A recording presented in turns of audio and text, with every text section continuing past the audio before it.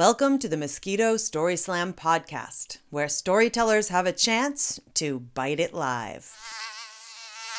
This event was recorded in front of a live audience on August 3rd, 2016 at Wellfleet Preservation Hall in Cape Cod, Massachusetts. The theme for the evening was high anxiety. Audience, open up your hearts. And let's welcome Todd Andrews to the stage. So hi, going first is always the best position to be in, I think. So in the early 1980s, I was in college, and one of my classmates was John F. Kennedy, Jr. But this story is not about him. He was a friend of mine, but he had a very wide circle of friends, so don't be fooled by that. But one of the things about John F. Kennedy Jr. is when you were with him in a room, in a party, you felt like you were at the center of the universe. And if you were a young man and you were interested in girls, you were really at the center of the universe. You really felt it.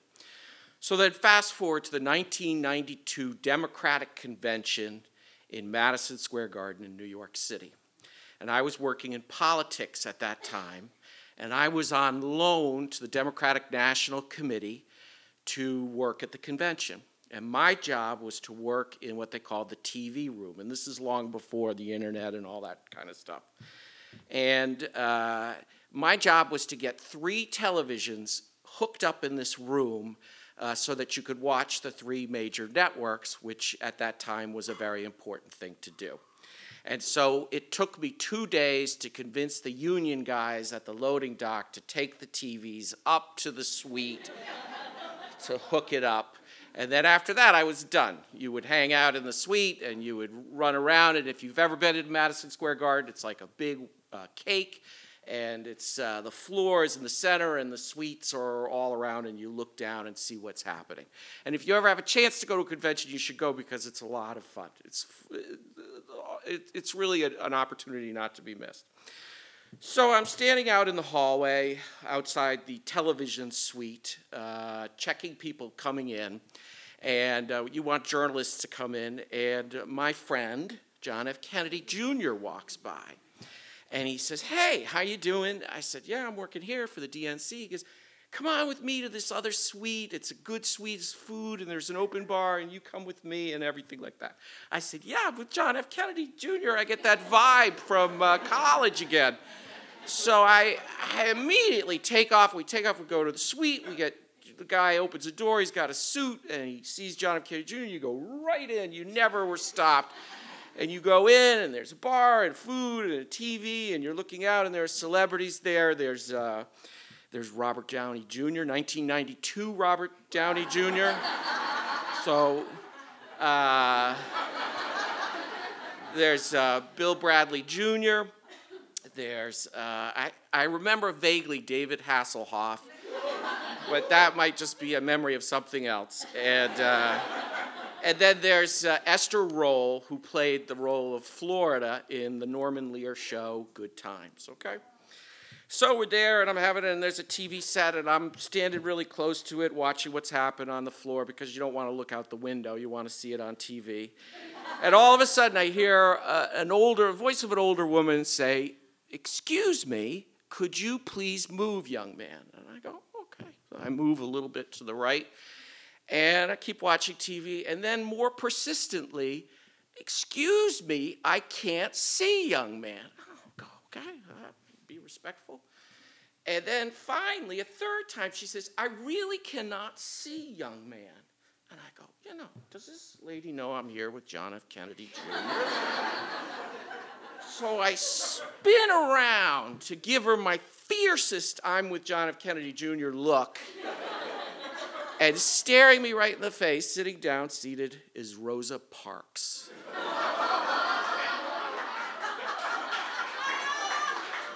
And you know it's Rosa Parks. Rosa Parks did not have a makeover in the 90s.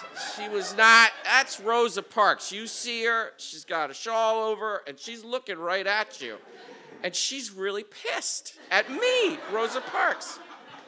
And then finally, Esther Roll sidles up to me and she says, Ms. Parks can't see. Could you move aside? I go, oh my God, now I'm the bad guy in a Norman Lear show because I'm mean to Rosa Parks. And Esther Roll is mad at me. And then finally, my friend, John F. Kennedy, comes up to me and says, dude, that's Rosa Parks. And I said, I know. I said, maybe, I think I'll get out of here. So I sidled away. A good friend that he was, he left with me, even though it was a very sweet setup. So to this day, I always think that in order to avoid high anxiety, never let good manners let you down. Always focus on that. There's no situation where it's not appropriate. And I'm so glad they didn't put Rosa Parks' picture on the $20 bill, because every time I see her or think about her or see her statue, I have high anxiety. Thank you. Next up, we have Lisa Brown.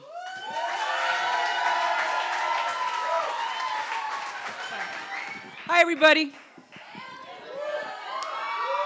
Nice to see you guys. Okay, so I'm a teacher over here at Nauset Regional High School, and I was born and raised in Wellfleet. And I live in a really beautiful place. It's this house that my dad built. And my parents died a long time ago. And my wife, Deirdre, and I moved into the main house from the barn. So we had a shit ton of work to do in this very old house. And we had to do a lot of painting and a lot of changing the floors and the windows and all this other stuff. So we call the floor guys. I think I can even remember 362-987. But it's like National Floors Direct or something. And they come to put in a laminate wood floor. And it's over the weekend. And we have been slamming, doing painting and fixing all this stuff up. And Deirdre does the minute stuff. She does all the detail work. We have 29 colors in our house. And, and I do the big stuff, like pay the bills for all this stuff and everything. Whatever, it's all good. We've been together for a long time. But, I've paid her to stay with me, so it's worked out. So, but here's the thing. So she's ready to get the 29th color and to get it fixed and mixed and all this stuff. So she goes down to Mid-Cape, and the floor guys come. And they're setting up all their stuff, and they've got this big chop saw on the porch and big rip saw.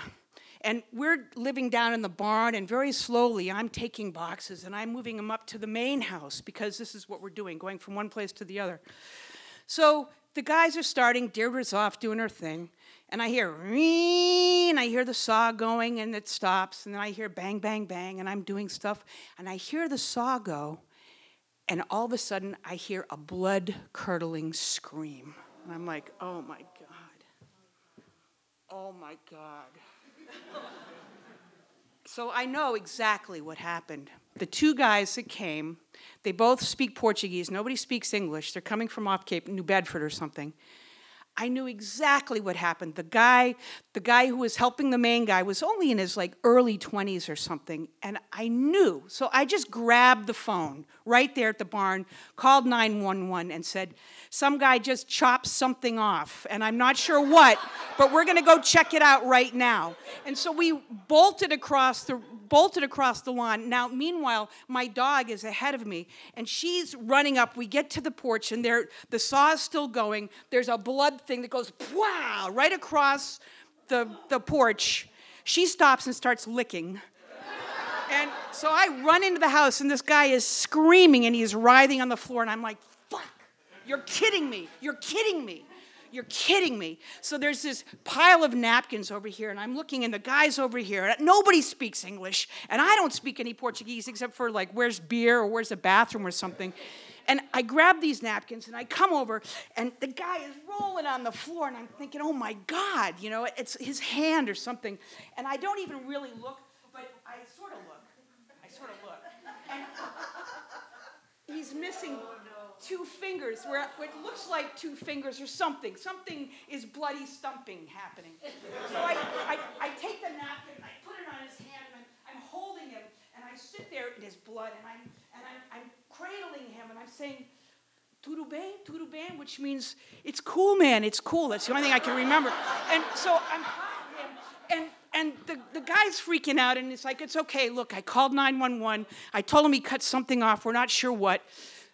So, of course, Wellfleet's finest come. They come in. He's like, what's going on? And I'm like, well, the saw's going, and there's blood everywhere. My dog's licking the porch. And I, this guy, so he comes over. He's like, cool, that's okay. So he comes over, and meanwhile, it's blood-soaked. And I pull the napkin off, blood-soaked napkin, put it over here. Sure enough, there's 2 fingers gone. I was like, oh, it's disgusting. So the guy goes, the rescue guy goes, patches him up, takes him to the hospital.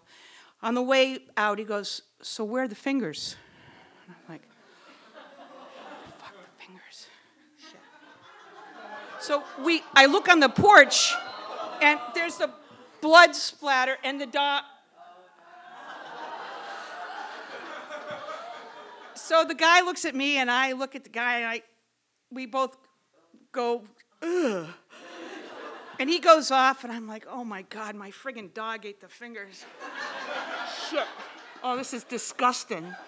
So I look and turn the saw off, and meanwhile, I hose down the deck, and Deirdre comes home, da-da-da, with paint. And I'm like, honey, you wouldn't fucking believe what just happened.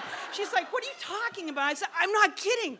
It was disgusting. And the floor's mopped. Anyway, so we look around for the fingers, and we figure that maybe they either went flying off or the dog ate them.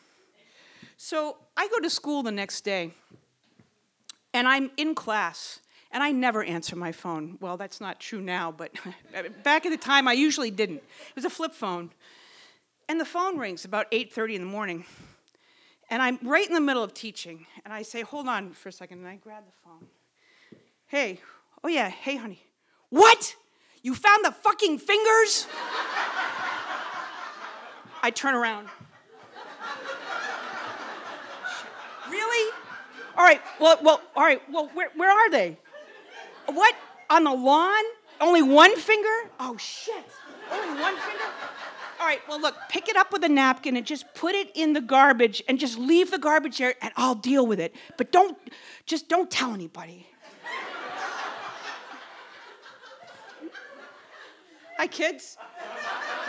They're all sitting in the room going, no kidding. I mean, I completely forgot where I was. It's like, are you shitting me? My God, I just ruined their day. So, of course, I said, well, it was nothing. So all I can do all day is think about this finger or these fingers. It's just, ugh. So I get up and I drive home and I go up the hill, long hill, and I slow way down. And the garbage can is looming there. And I'm like, oh my God, really? Is anybody like fingers? Ugh. So I drive and I get in and I look and there's a bloody napkin at the bottom. I pick it up, and there's a finger. So I get it plastic, and I put it in the plastic, and I'm like, what do you do with this? Well, it was too late to sew back on. And I'm thinking, all right, so I'm going to go throw it at the beach or something. Well, I'm thinking, no, if I do that, it's probably going to wash up, and like, where's the rest of this guy, Like, that's not going to work, That's just a bad idea, And I thought, well, I'll bury it. Of course, that's what I'll do. I'll bury it. And I'm like, no, I live right in the middle of Conservation Central. Something's going to dig it up and leave it on the door, or, something's going to happen. It's just going to get dug up or something. And I just couldn't figure out what to do. And it's a finger. And I never knew what happened to the other one. It's a finger. It's so personal, It really is. It was this finger.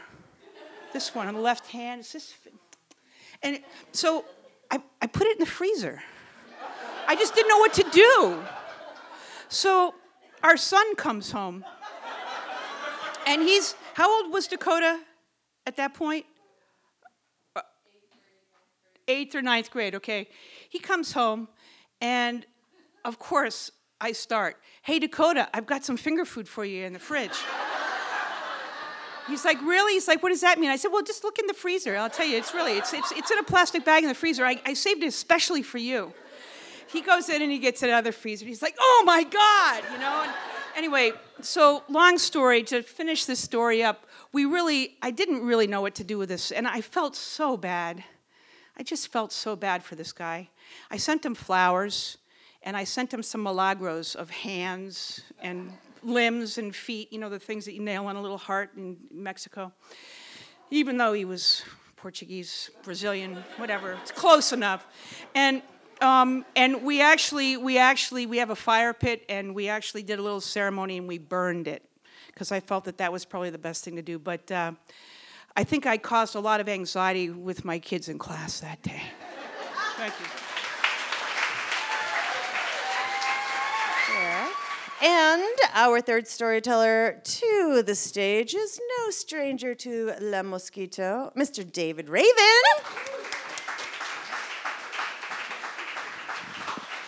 I would have told Rosa Parks to move. I would have. High anxiety, anxiety is, it's misused and abused. My daughter came home one day and said, Katie doesn't have to take tests. She suffers from anxiety. Fuck her. Really. I mean, everyone has anxiety before tests. You want to talk about anxiety? How about going to prison? That's pretty heavy. And I have a friend who was looking at about 24 months in a state penitentiary, and he was scared to death. The anxiety was killing him. And I said, listen, talk to somebody who's been through the process. Maybe it'll help. And so we found somebody who'd been through the process, and he sat down with him, and he opened up to him. He said, listen, I'm scared to death. I just don't want to do this. And the guy who'd been through the process, he said, listen, I don't want to sugarcoat this, but you know what? I've been through it. It's not so bad. It's not. Let me ask you, do you like movies? The guy said, yeah, I love movies. He goes, well, every Monday, directors and producers come from Hollywood and screen a film, and afterwards there's about an hour and a half of question and answer, and if you like movies, you're going to love Mondays. He goes, what about sports? Do you like sports? He goes, I love sports. He goes, how about basketball? He goes, yeah, love basketball. He said, Tuesdays, in the off season, coaches from the Lakers come, and they run clinics all day long. If you like basketball, you're going to love Tuesdays. He said, what about working out? You like to work out? He goes, yeah, I like to work out. He said, well, state-of-the-art equipment.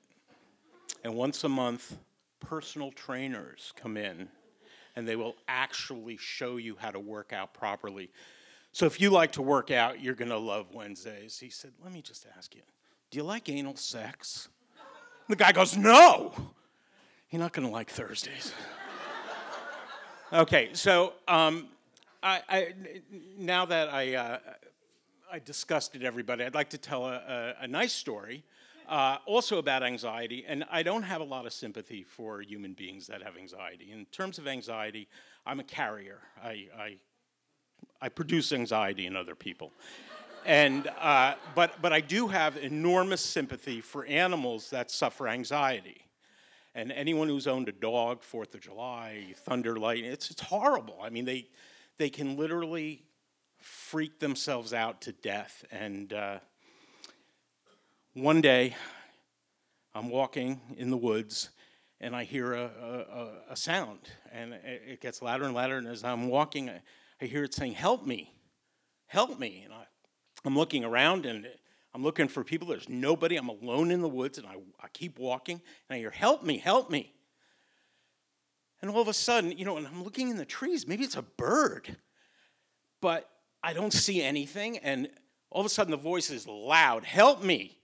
Hey, down here. And I look down there, and this is true, it's a talking frog. And I said, what's the matter? And the frog said, I'm scared. Get me out of here. So Sure. I picked the frog up. I took him home. We talked through the night. Frog was fascinating. We got home, and, it was about 2 a.m. I said, listen, I'm dead. I'm going to bed. The frog said, can I go into bed with you? And I said, I don't know about that. The frog said, please, I'm scared to be alone. So I said, oh, okay. So I put the frog in bed. I shut the lights off, and the frog said, could I just have a little kiss? Just one kiss. I said, look, that's disgusting. The frog said, please, just one kiss. So I said, okay, fine. I give the frog a kiss. All of a sudden, the frog turns into this beautiful, blonde, blue-eyed, 15-year-old girl. And I swear, Your Honor, that's how it happened.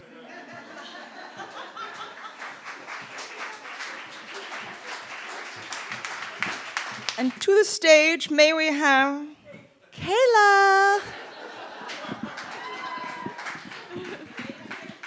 Thank you.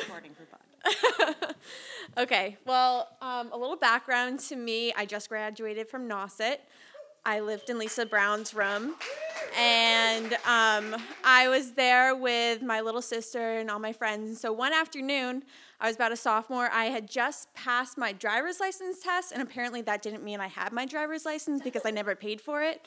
Little did I know, so I was driving around without a driver's license, and this is the story of the first time I got pulled over. So one afternoon, my mom asked me to stay after school and drive my little sister home from field hockey, so I was like, all right, so maybe I'll run down to the beach. And I also have a lot of allergies that are little known by any doctor in Massachusetts or the U.S.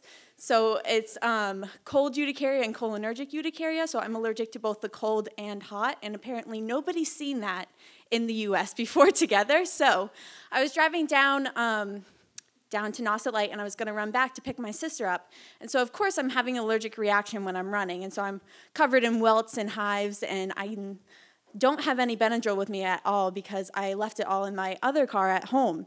And so I am there, and I'm running out into the field, and I'm begging Megan's field hockey coach to let her go early because I have to get home. And so we get in the car and realize neither of us has any Benadryl or any medications, and neither of us has any money to buy any. And so we live in Dennis, so we're trying to drive home to Dennis as fast as we can. We get in this broken down, old Jeep Cherokee, our first car, windows don't open, doors don't lock. It strictly just drives, maybe.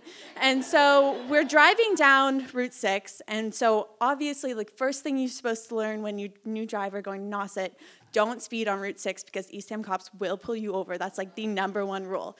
And so, of course, I'm not thinking, and I'm stepping on it down Route 6 covered in hives. And, of course, trying to regulate my temperature with this cold and hot allergy, I'm just in spandex and a sports bra, half naked with my little sister in the car next to me. And so I'm driving down, and of course, I'm going probably 55, almost 60 down in a 40. And so I get pulled over, and I'm freaking out. Before I even get to the side of the road, I'm pouring tears, and my sister is rolling her eyes because she's like, oh, I don't feel like dealing with this right now. And so I pulled over. And the cop's kind of taking his time, getting out of the car because it doesn't seem like there's an emergency. It seems just some teenagers driving too fast. And so I get pulled over, and obviously the windows don't roll down on this old Jeep Cherokee. And so me not thinking and me being in such a panic and me having such anxiety, I open the door, and the cop pops out, and he's like, shut the door, screaming. And I'm like, oh, my God, he's going to, arrest me right here and now. I cannot go anywhere. And so he is I thought he was going to call for backup. I was freaking out. I was like, Megan, they told me not to do this in driver's ed. I messed up. And all of a sudden he comes up to the door, and he's knocking on the window. And I'm like, I can't roll the window down. I couldn't talk to him. And so finally I get the door open, and I'm sitting there half naked. And I'm like, I'm really sorry. And there's hives all over my body, and it looks like I have some strange skin disease. And I'm like, I'm really sorry. I'm having an allergic reaction. He can barely hear me because I'm screaming, and I'm bawling my eyes out. And so he ended up he was actually really, really sweet, and he was trying to help me out. And he was asking me, he's like, oh my gosh, do you need an ambulance? Do you need help? All this stuff. And I'm like, I hate ambulances more than anything, and I hate going to the hospital. So I was like, of course not. I have so much algebra homework to do. I can't go right now. I've got to get home. And we sit there fighting back and forth for almost 15 minutes. And he's like, I have to talk to your mother. I need to know that you can't go to the hospital. I was like, do you know how much science homework I have? I don't have time to spend my night in the hospital. And so all in all, he agreed to let me go. He ended up calling all the police on the route back to Dennis, telling them that I was on my way. But all in all, it was okay. Our car didn't break down, which I was surprised of. Yep. So it ended up okay. It was really stressful for both me and my little sister, knowing that I didn't have a license. He pulled us over, took my almost ripped in half expired permit, and was like, I got to tell you something. This isn't a real license. If you weren't covered in hives, I would probably have to have your mom come and pick you up and get a tow truck for your car, because I don't know how you're driving around on this. I swear to God, I did pass my driver's test. And so he ended up being really, really sweet and letting us go. But for all of us, there was nothing but anxiety. I called my mom. She was caught up at work in Harwich, and so we were just so far away from everything. But it turned out okay after a lot of stress.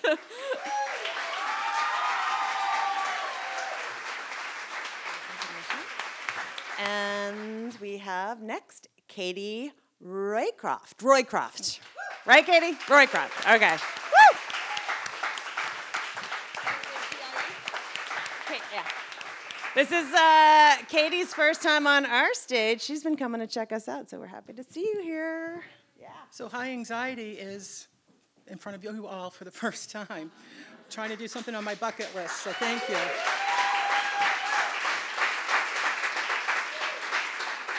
I also think anxiety is more what we do to ourselves than anything else. So my story starts in 1987 in June, when I graduated from nursing school. I had a 3-year-old daughter in tow, and when you graduate from nursing school, you are not automatically a nurse. You must take the state boards, and if you pass, you become a licensed registered nurse.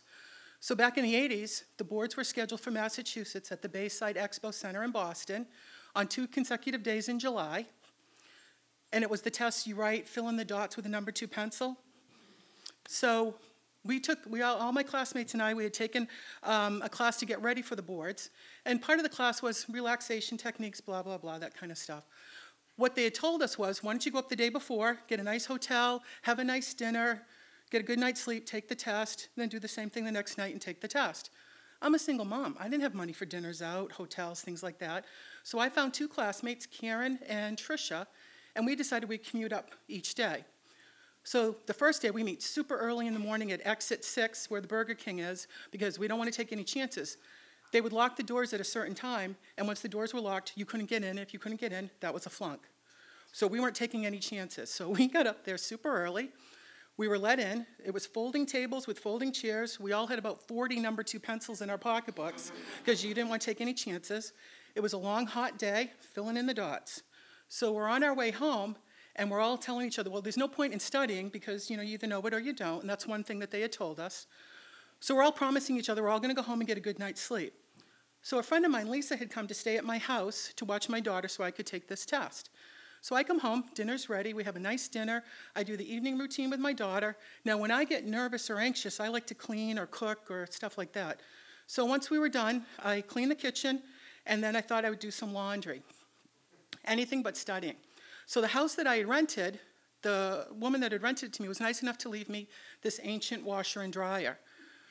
The dryer was about 30 years old, and the mechanism in the door had broken. So I had found this enormous cast iron radiator in the cellar, and I had shimmied it over, and if I propped it against the door just right, the door would stay closed and the clothes would dry.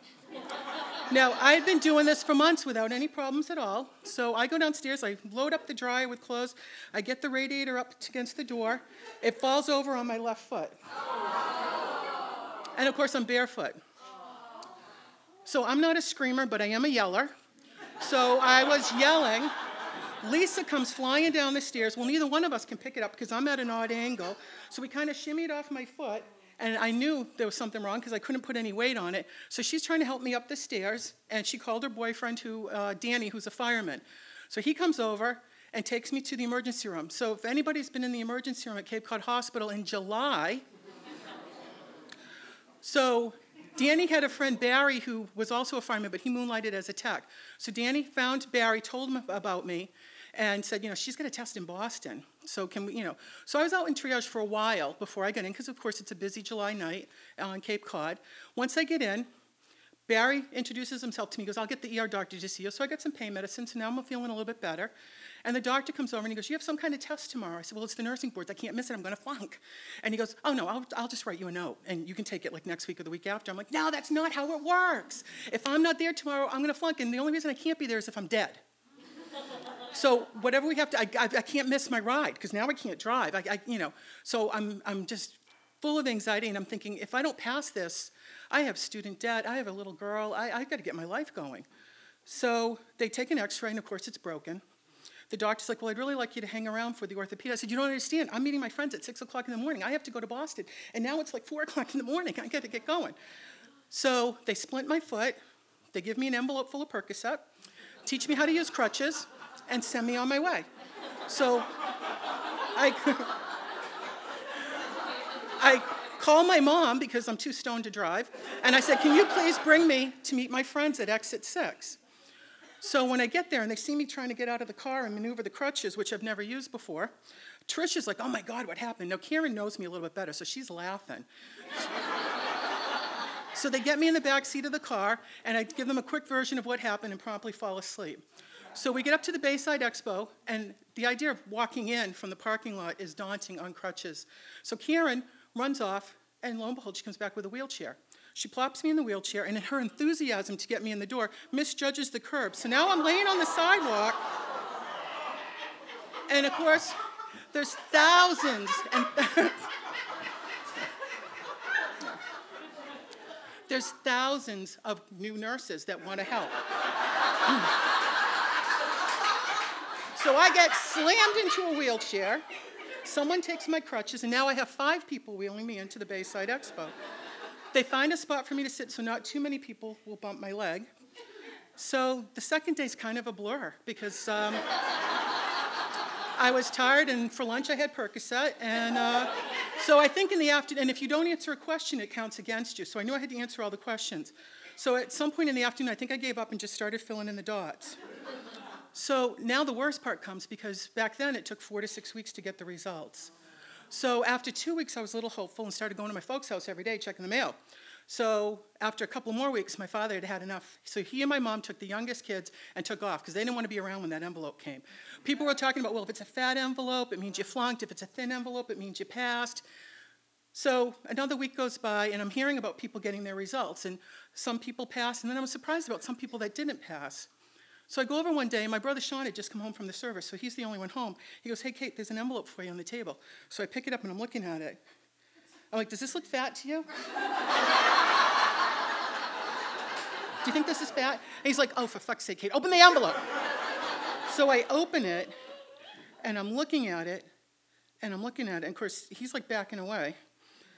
And I'm like, oh, my God, I passed.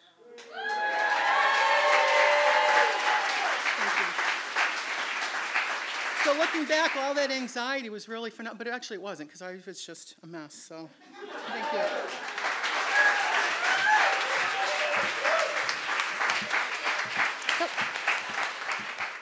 Okay, so we're going to have a special guest storyteller come up right now who, judges, you can relax and just enjoy. No judging necessary for this one.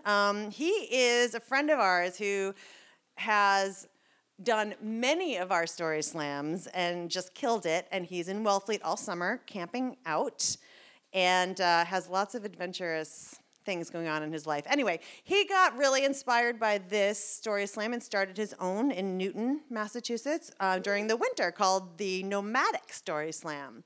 So you guys can find that if you're up in the Boston area too. And yeah. So that's really cool. So he's going to share a story with us tonight about high anxiety, Mr. Jerry Riley.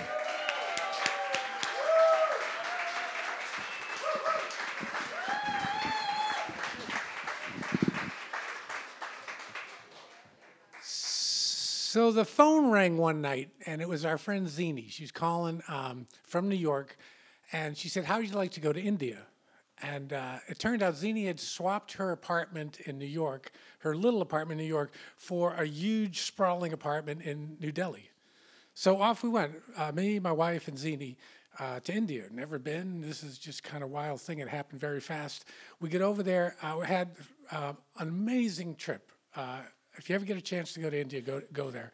And we saw all kinds of stuff and that never seen. It was wonderful. It was wild. The best vacation I ever had. At the end of we were there for 2 weeks in the north, and then at the end of the 2 weeks, Zini's friend had said, if you go, you have to go to Varanasi. Now it's a couple 100 miles away, and so we got in a plane. We flew to Varanasi. We got a cab in the airport to take us into the city to our hotel, and we drive out of the airport onto your typical Indian road, which is insane mayhem and cars and buses and everything running around. And as soon as we get out there, the cab driver switches into tour guide mode. And he says, Varanasi is a very ancient city.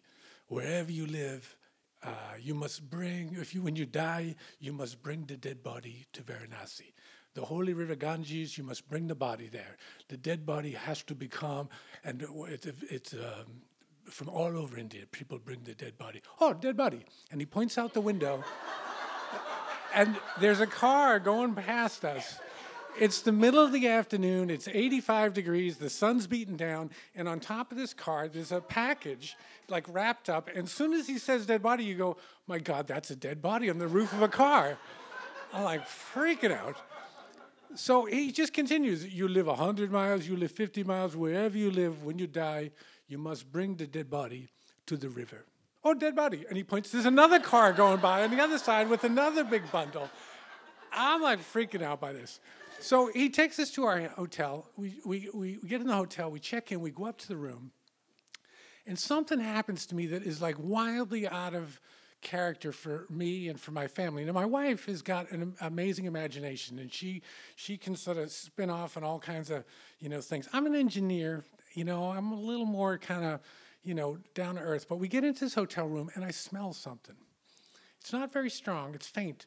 But it's this very, very, it's some smell. It's not pleasant. And it's like something like real, like earthy, ugly. And it's kind of, and I smell it, and I get it in my head that I'm smelling a corpse. That one of those bodies, they checked it into the hotel.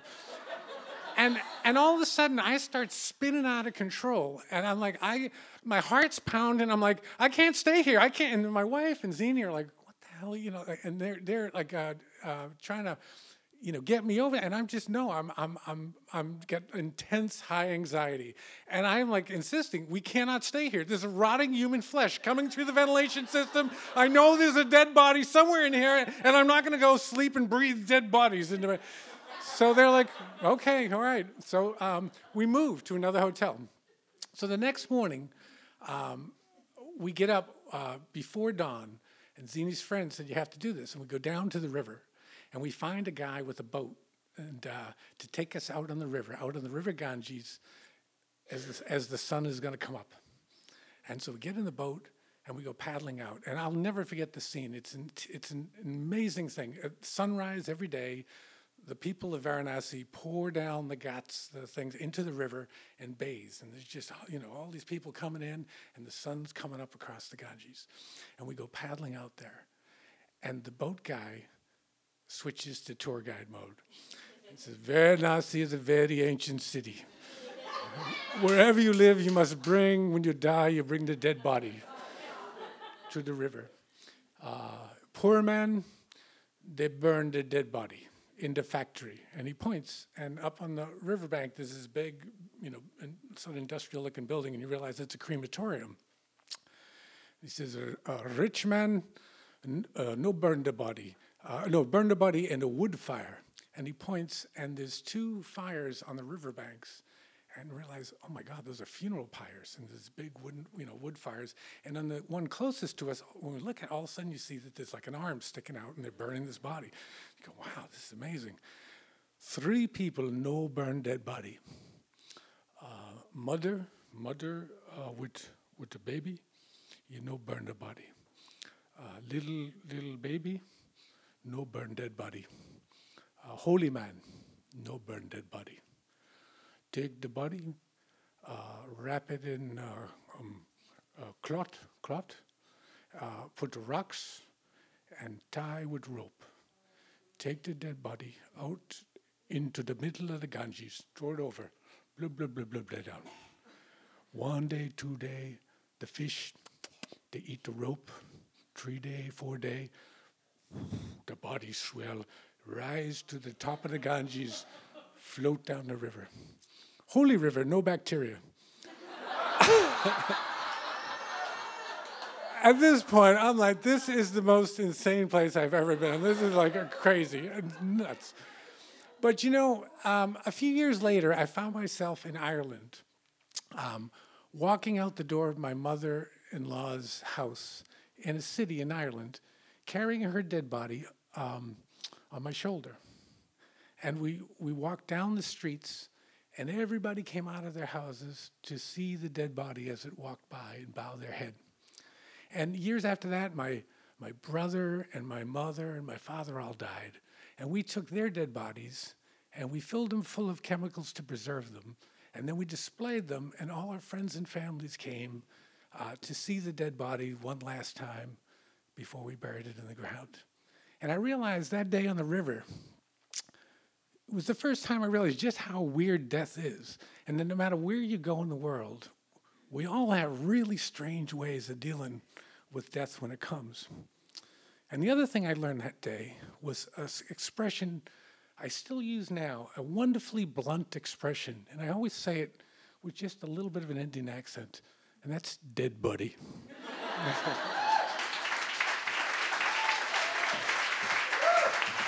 Can we please have up to the mic Grace?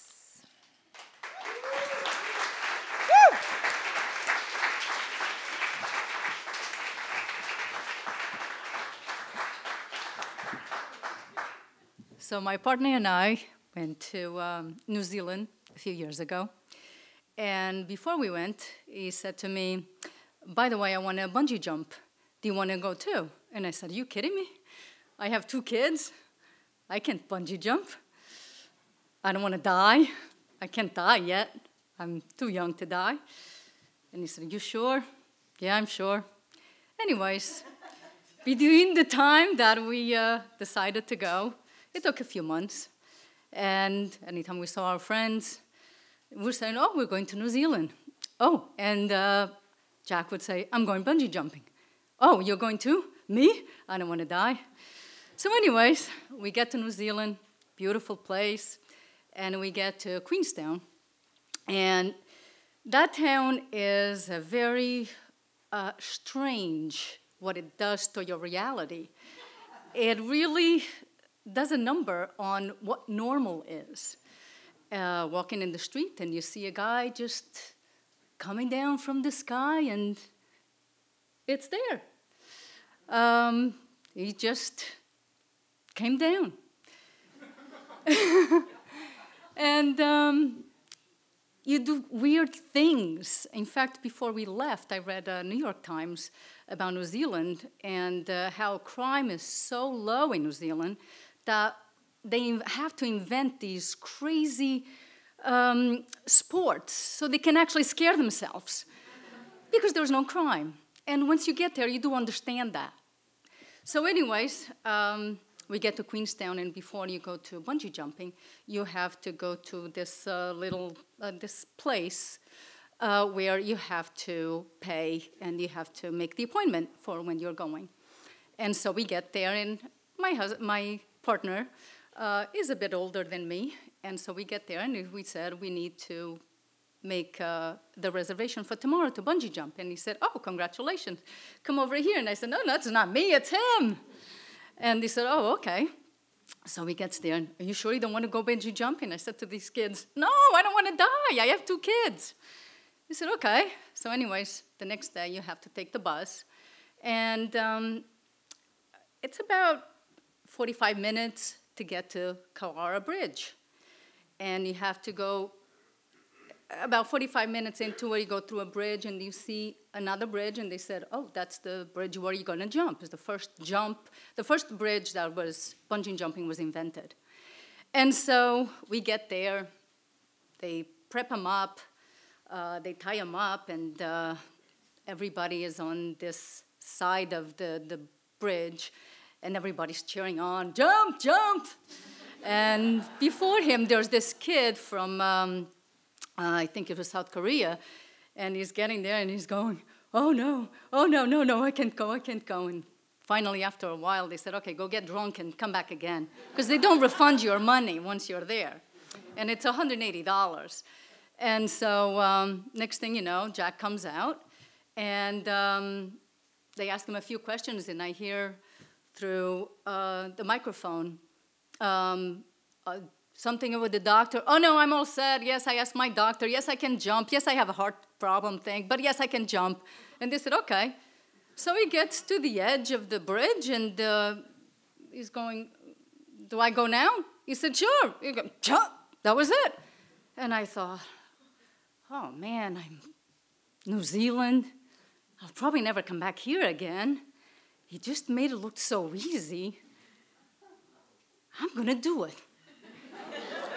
I'm going to do it. Now, I know that you can't do that because you have to go back 45 minutes away to pay for it, to make the arrangements. But I decided, I'm going to do it. So Jack comes out, he jumped, and I said, Jack, I'm going to do it. He said, you are? I said, well, you made it look so easy. Just win. And he said, all right, well, let's go check it out. So we went into this little office, and I said, can I jump today? And he said, he looks through a little window, and he said, yeah, sure, we can do it. And I said, well, wait a minute. Are you sure? He said, yeah, there's nobody online over there. And I said, oh, my God. Okay. He said, okay, step on the scale, because they don't take them.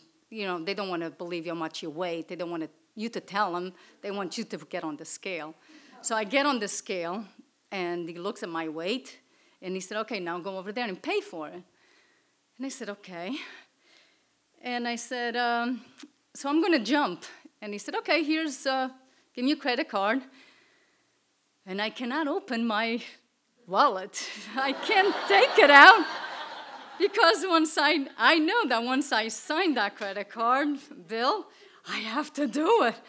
And I really was hoping for them to say that they couldn't do it. I mean, I was going to say, I tried, but they said no. But I mean, at least I could have said once I got home, well, I tried jumping, but but they were saying, just sign the credit card.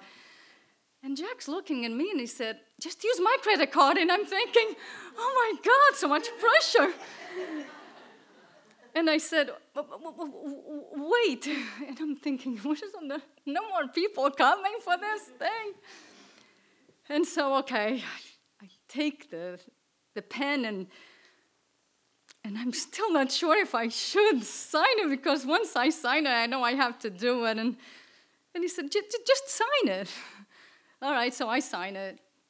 And at that moment after I signed that credit card slip, it was like somebody took a vacuum and put it in my mouth and just removed every moisture that I had in my mouth.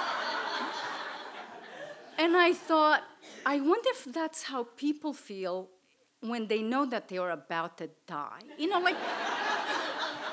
Sometimes you see people in movies and they have a gun over your head, and I thought, I'll bet all the moisture just gets removed.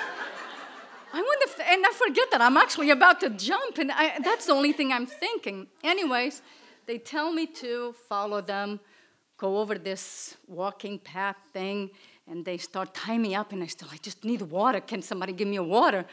Where's a water bottle? I came still. So anyways, they tie me up, and I get to the front, and I'm looking down, and I said, I can't do this. I can't do this. And the guy's going, yes, you can. 3, 2, 1, and go. All right, let's try it again. And I said to him, can you just push me? And he said, well, we can't do that. And I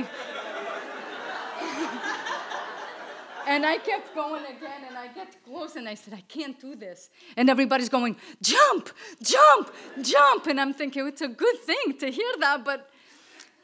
And then the guy said, okay, just look at the bridge over there. And I did, and all of a sudden, everything went blank. I didn't hear the people.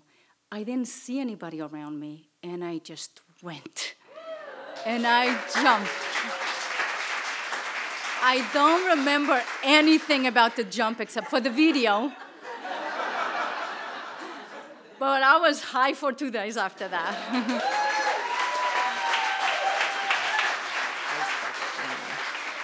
And now we have Terrence.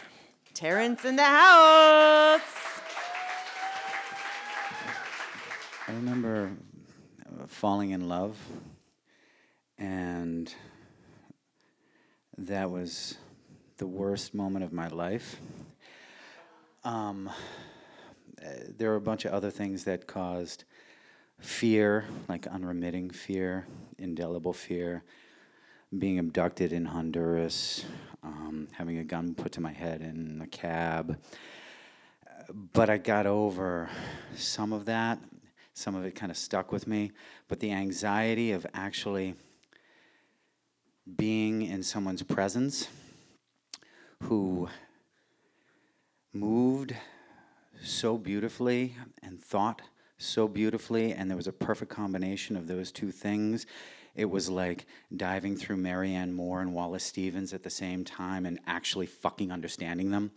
And I was there in her presence, and I just thought, dear God, don't let her see me. And everything was going to work out because I didn't think she would actually see me.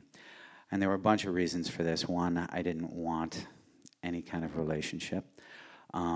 Two, the place that I was at was kind of business-oriented. It was, to follow up on an earlier story, it was a little bit of a political sort of get-together. There were about 14 people working with Robert Reich, and I was one of them, and we had split up the state into different areas, and I had been assigned to organize the southern district of Massachusetts, running from Quincy to Provincetown. And then we had this big opening in Cambridge and invited all these people who were going to be from various parts of the state. And I remember seeing this woman, and she was speaking, and she was just so incredibly eloquent and heartfelt. And I remember it was like I could see her electrons. You know, and I'm looking around the room. I'm thinking, like, why isn't everybody else seeing this? This is just freaking incredible. And maybe they were, but she got assigned to me, and she lived in Eastham, and so she walked over to me, and somebody described it earlier with the vacuum. There was no moisture left in my body. I had no mobility, no motility. I had no intelligent thought. She probably thought, like, oh, the Reich campaign is ruined. This guy's a fucking idiot. I'm standing there with a clipboard. I could have just been hitting myself in the face with it, like, and so then, she left my presence, and everything kind of returned to normal. The colors sort of returned, and trees looked like trees again, as opposed to these glowing, what's that line, the Frank O'Hara line, like we're breathing back and forth in between one another like trees, and in the 4 o'clock New York sun.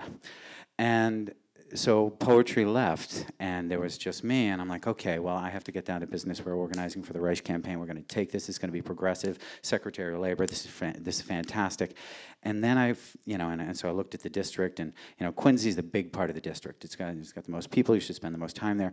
And oddly enough, I wound up spending my time in a town that had 2,000 people, Eastham, and it was so bizarre. And I would just randomly show up. She worked for the fire department, but I found myself there constantly. And she would say, like, this is so great that the Reich campaign really cares. I'm like, yeah, Bob really cares about you.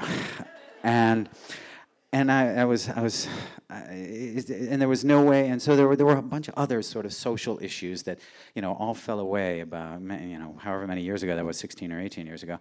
But at the time, it seemed so compelling. Like, she was married, I was married.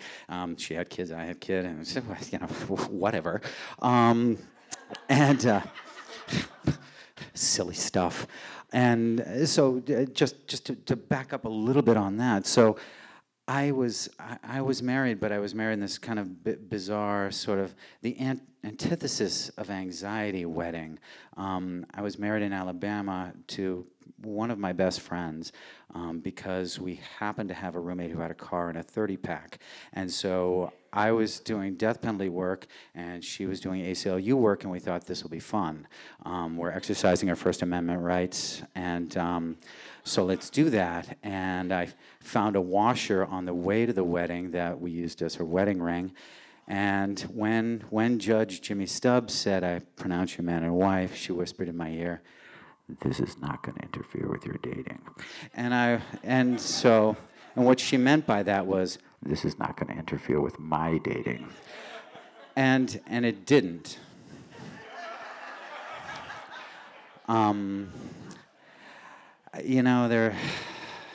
Some people take marriage very, very seriously. At that time, I didn't. Now, I'm a little bit on the other side of that fence. I hear that. And so the problem here was that with love, with falling in love, it's at the beginning, to use a plumbing analogy, which everyone loves, it's a one-way check valve, because you fall in love and you're going towards that person, and there isn't a reciprocity yet. And eventually, someone mentioned conventions earlier, you gotta go. The Democratic State Convention, there was just this beautiful moment where she suddenly realized that, maybe I wasn't that bad of a guy, and that maybe since I was a whip for Robert Reich on the floor, that maybe some things could work out. And in fact, it did. But all of that potency and that magic and that poetry that was there in the beginning, and that I was so just anxious about and so scared about, because you're facing rejection and you've got all this baggage, it just fell away. And here we are 17, 18 years later, and she's just the most beautiful, poetic woman I've ever met, and no anxiety.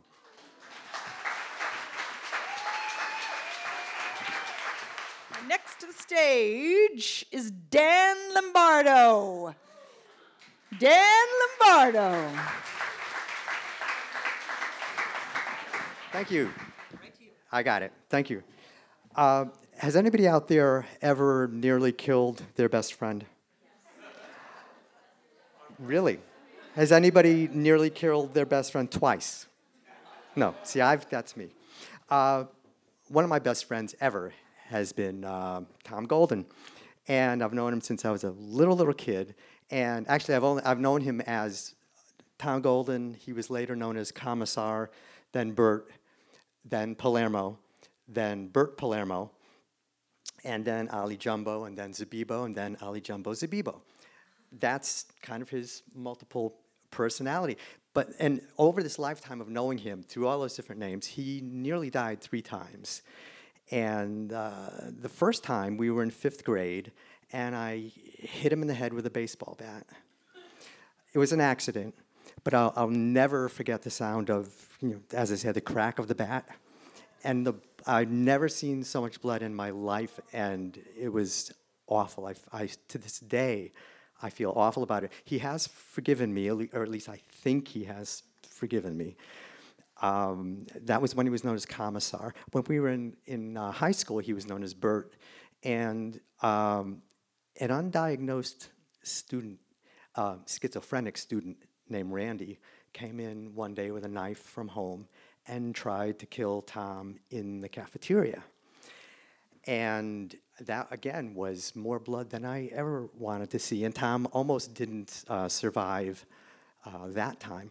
Randy went on to be institutionalized, very sadly, and eventually he escaped and actually did kill somebody.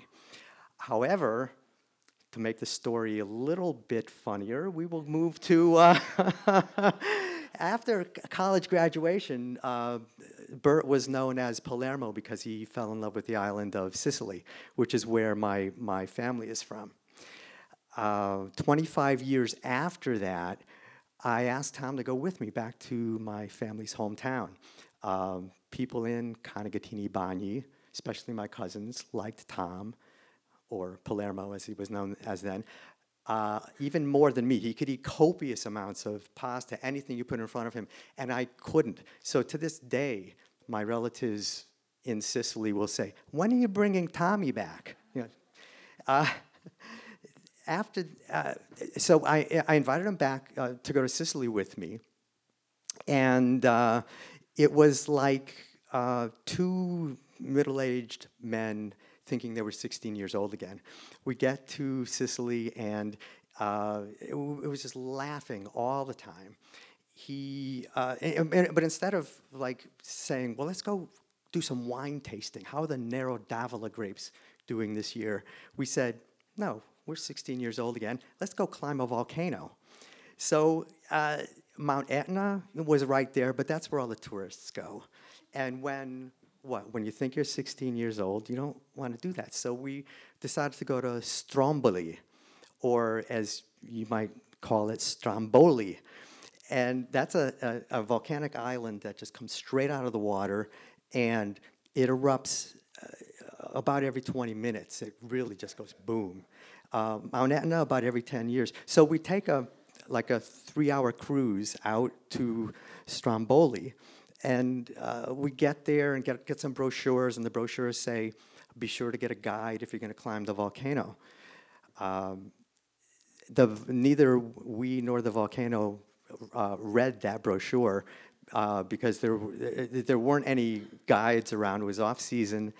So I got a map and thought, we'll leave San Vincenzo, we'll climb the volcano, and then the path will turn to the left and we'll go down to Ginostra. So we get to the beginning of the trail, and we're starting to climb, and we notice that there are some signs that are no longer standing. These big white signs that are kind of flat, face down in the dirt. And instead of reading them, because we think we're 16 years old, we think they don't apply to us. So we keep hiking, and we start hearing the boom of this volcano going off, and we get more and more excited. So we just keep climbing higher and higher. And we go past this little house with a plaque on it that was where Roberto Rossellini and Ingrid Bergman lived when they filmed the great film Stromboli. Really pronounced Stromboli for people who are aware of the language. And we keep going, we keep climbing higher. We reach this ridge, this razor-sharp ridge of cinders and rock that we had to go over on this trail. And the wind is howling, and the cinders are going in our eyes. And we get to the other side of it and realize we better find this trail going down to Ginostra because we can't go back that way. And we keep going, until we find ourselves above the maw of the crater, looking down into the crater, and we start smelling sulfur. And it scared the hell out of us. And then we're looking down into this crater, and suddenly, boom! And rocks and flames are flying up and flying past us. And what happened next? There are varying accounts for what happened next. I recall that I heard a cry from Tom that was very similar to the cry I heard when I hit him in the head with a baseball bat.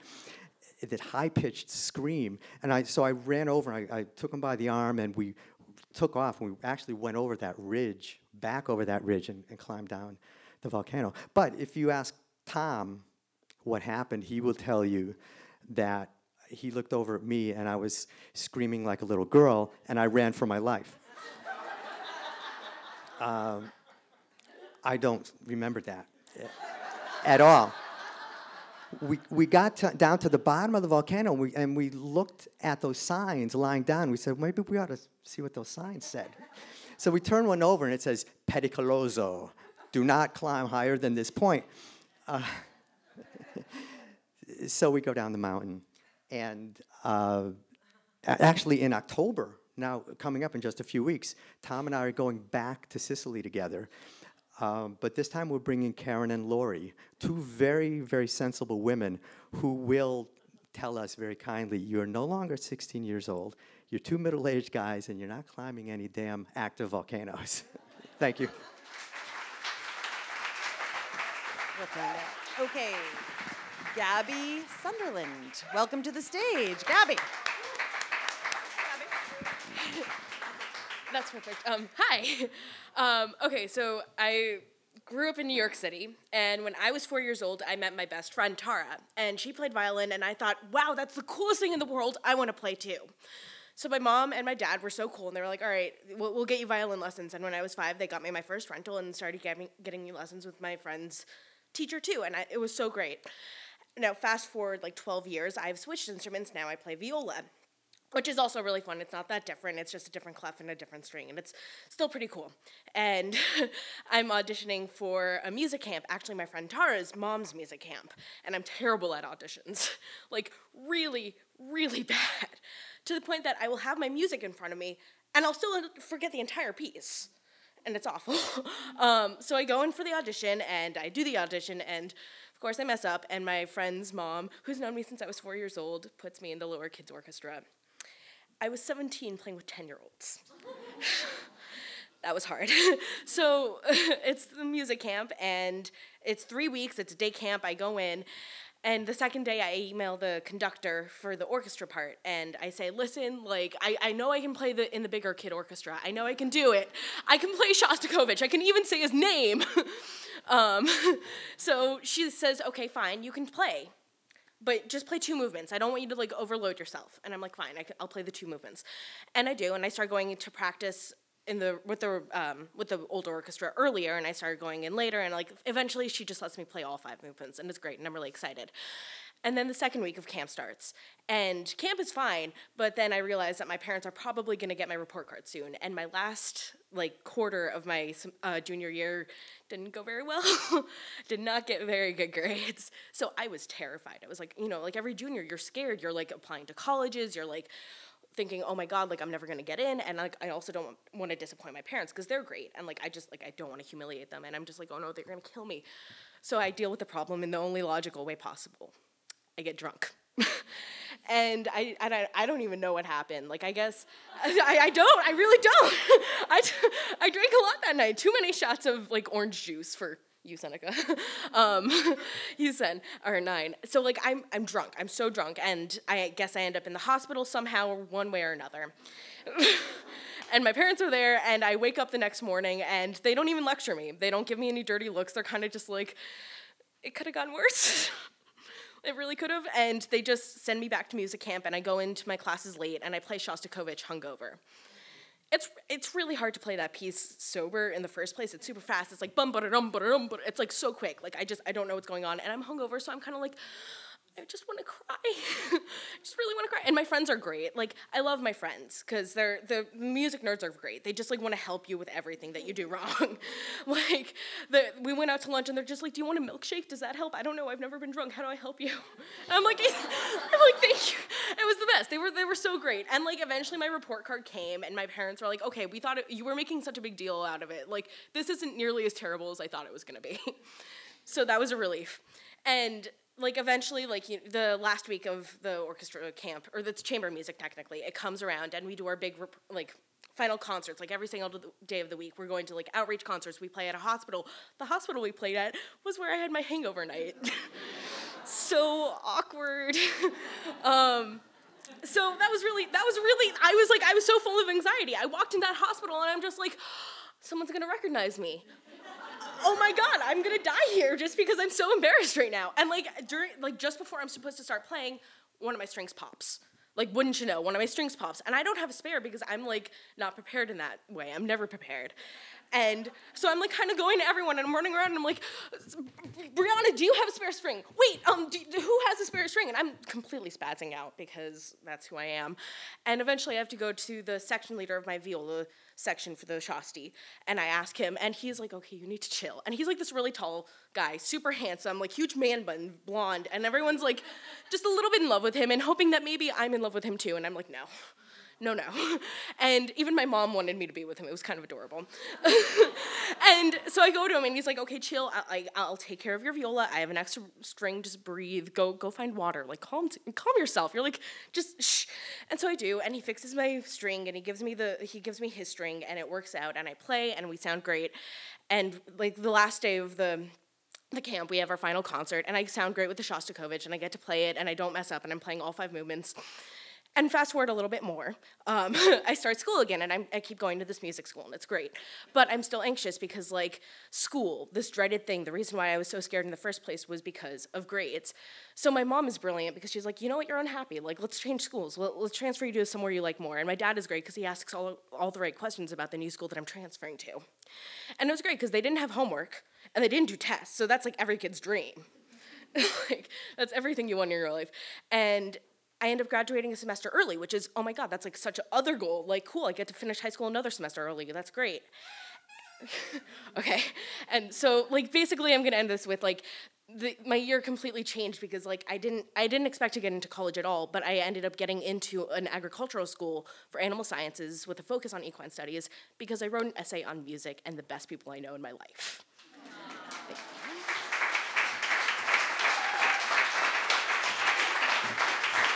Well, speaking of dogs, we have Barky. Really? Barky?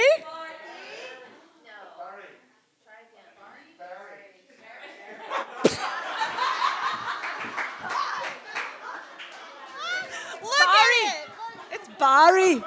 It's Barry. Barry. Barry in the house. Well, that's high anxiety to start with.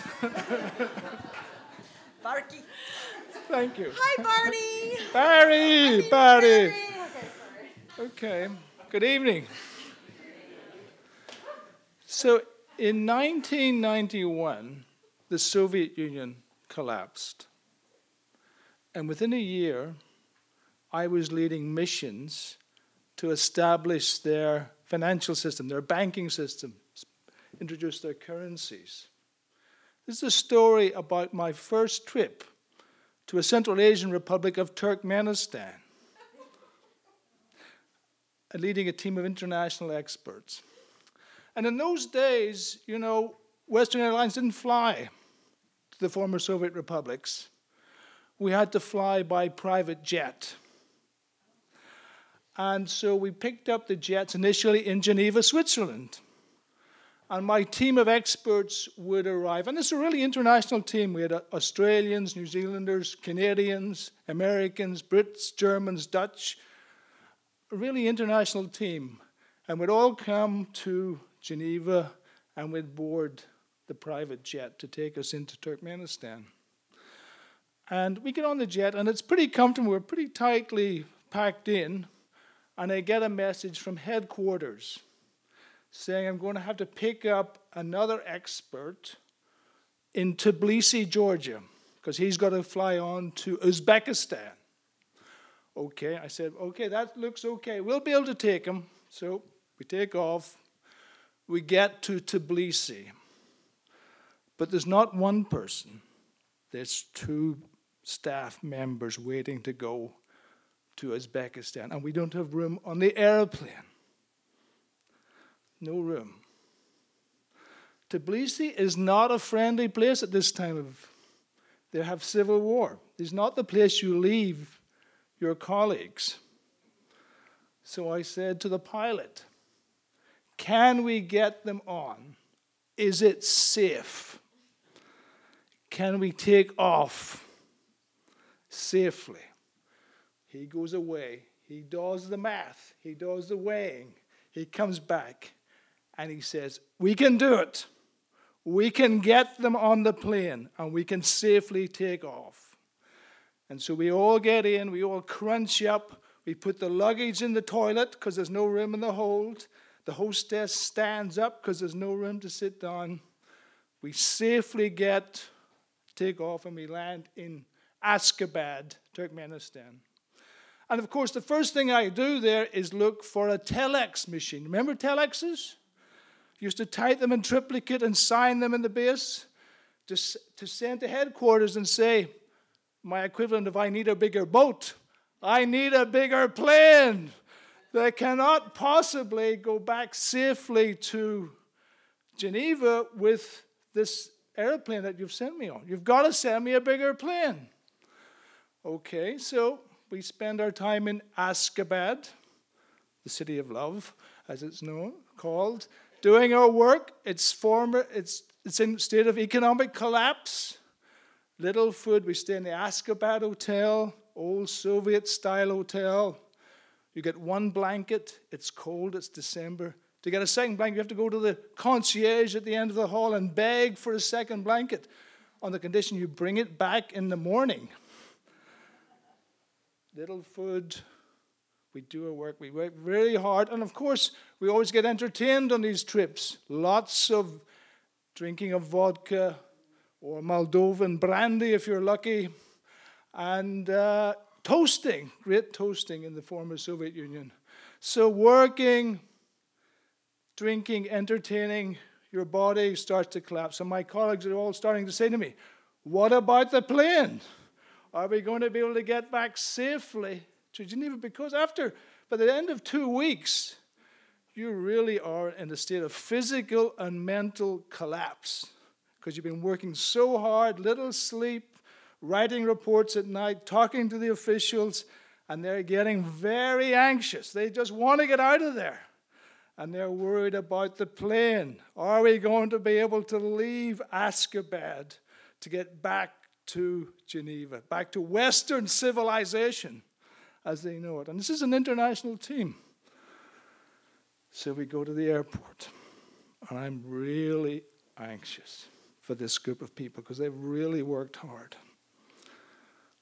And to my great relief, there is a larger aeroplane on the runway. But it's not just a larger airplane. It's a freaking DC-9, which is a large passenger jet. And it's a large jet, and at one end it's got a dance floor and a bar. So from the ridiculous of us all thinking we're not safely going to fly, to we come back to this descent, so we get back safely. And I flew these private jets into the former Soviet republics for a number of years till the Western Airlines came in. And the captain used to call me the night before, and he would say, what would you like me to put on the plane for the flights down? Would you like champagne? What sort of champagne? Would you like caviar? What sort of steaks would you like? And I'd get the teams together and I'd say, guys, the captain's asking, what would be like on these airplanes when we fly down? And their reply always was, toilet roll, soap, because we knew when we got to the other end, this would be like gold dust to us. Thank you.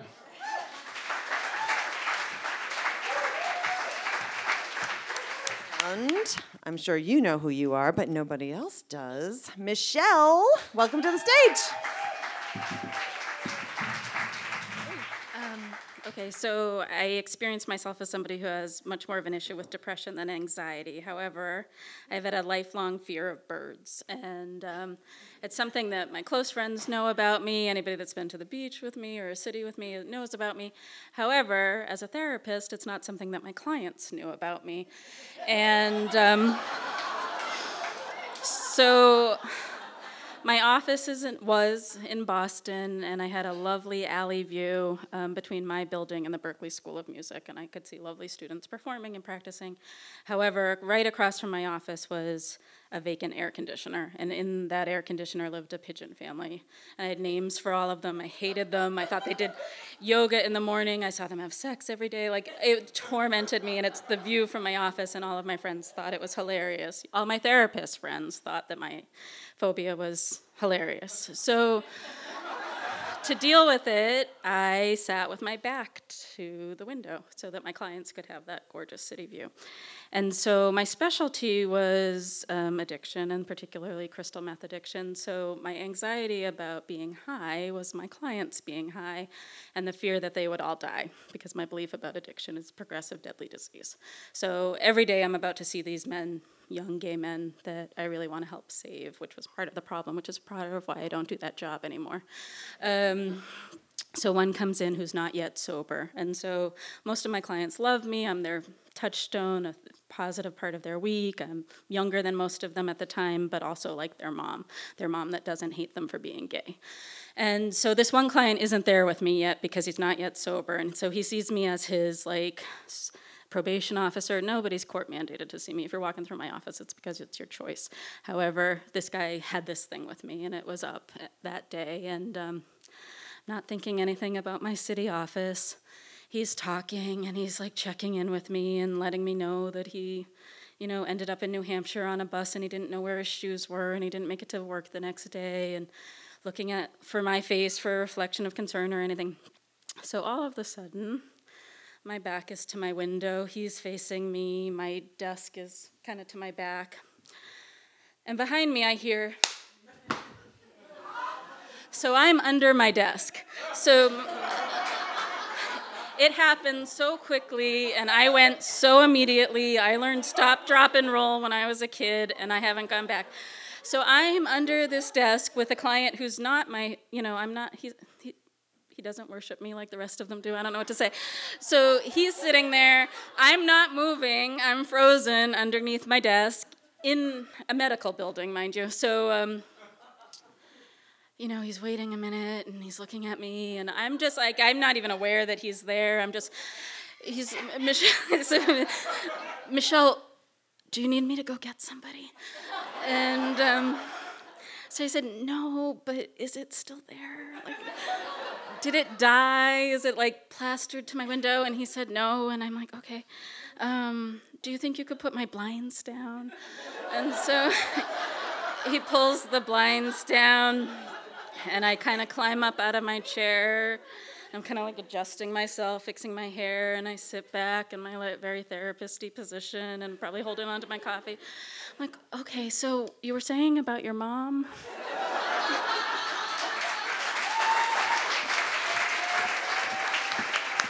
Thank you for listening to the Mosquito Story Slam podcast. The Mosquito is produced by Tidal Theater Company, Vanessa Vardabedian, and Caitlin Langstaff.